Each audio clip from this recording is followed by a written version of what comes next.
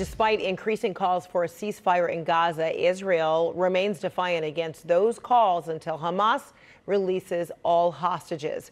U.S. Secretary of State Antony Blinken echoed the rejection, saying it would only give Hamas more time to regroup and attack Israel again. But he did reiterate today on a surprise visit in Baghdad that he is still pursuing a humanitarian pause. Blinken, that is. The Queen of Jordan says a stance against a ceasefire is ill-advised and will not bring peace to the region. CNN's Becky Anderson is in Doha, Qatar, and spoke with Queen Rania earlier today. Fred, we've seen consistent and united calls for a ceasefire across this region, including from Jordan's Queen Rania.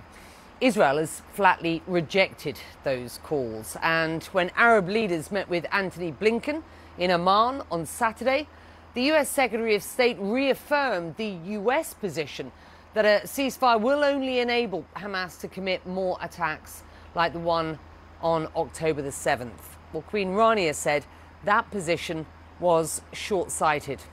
If you manage to eliminate all of Hamas, what next? The root cause of this conflict is an illegal occupation. It is routine human rights abuses, illegal settlements, disregard to UN resolutions and international law. If we do not address these root causes, then you can kill the combatant, but you cannot kill the cause. She went on to say that the death of civilians will only further the cause of Hamas and not bring peace to Israel. But Israel has insisted that it is doing its best to protect civilians and blames Hamas for using them as human shields. Queen Rania cited how Israel has used its evacuation orders on why she doesn't think that those claims stand up. Have a listen. Never mind that the evacuation orders are sent on online or on television, knowing that there is no electricity in Gaza since the beginning of this war. These evacuation orders, I do not believe, are for the benefit of the Gaza civilians. They are not the target audience. The rest of the world is. It is Israel's attempt to try to legitimize their actions. And when it comes to human shields, I think we need to defer to international law. Of course, the use of human shields is criminal. But even if one side puts a civilian in harm's way, that civilian is still entitled to full protection under international humanitarian law.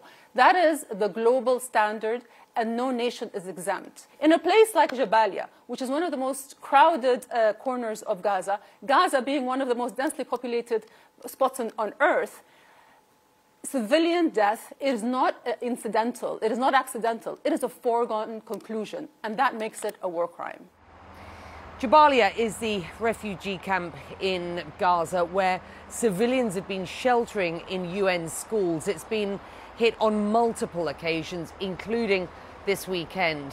And at the end of the conversation, Queen Rania had a really poignant message for those standing behind Israel. She said that if you are an ally to Israel, you need to give them the uncomfortable truth that they have crossed the line. That is Queen Rania's position, and it really speaks to the frustrations that you hear across this part of the world, the Arab world, that we have been reporting on now for weeks. Fred?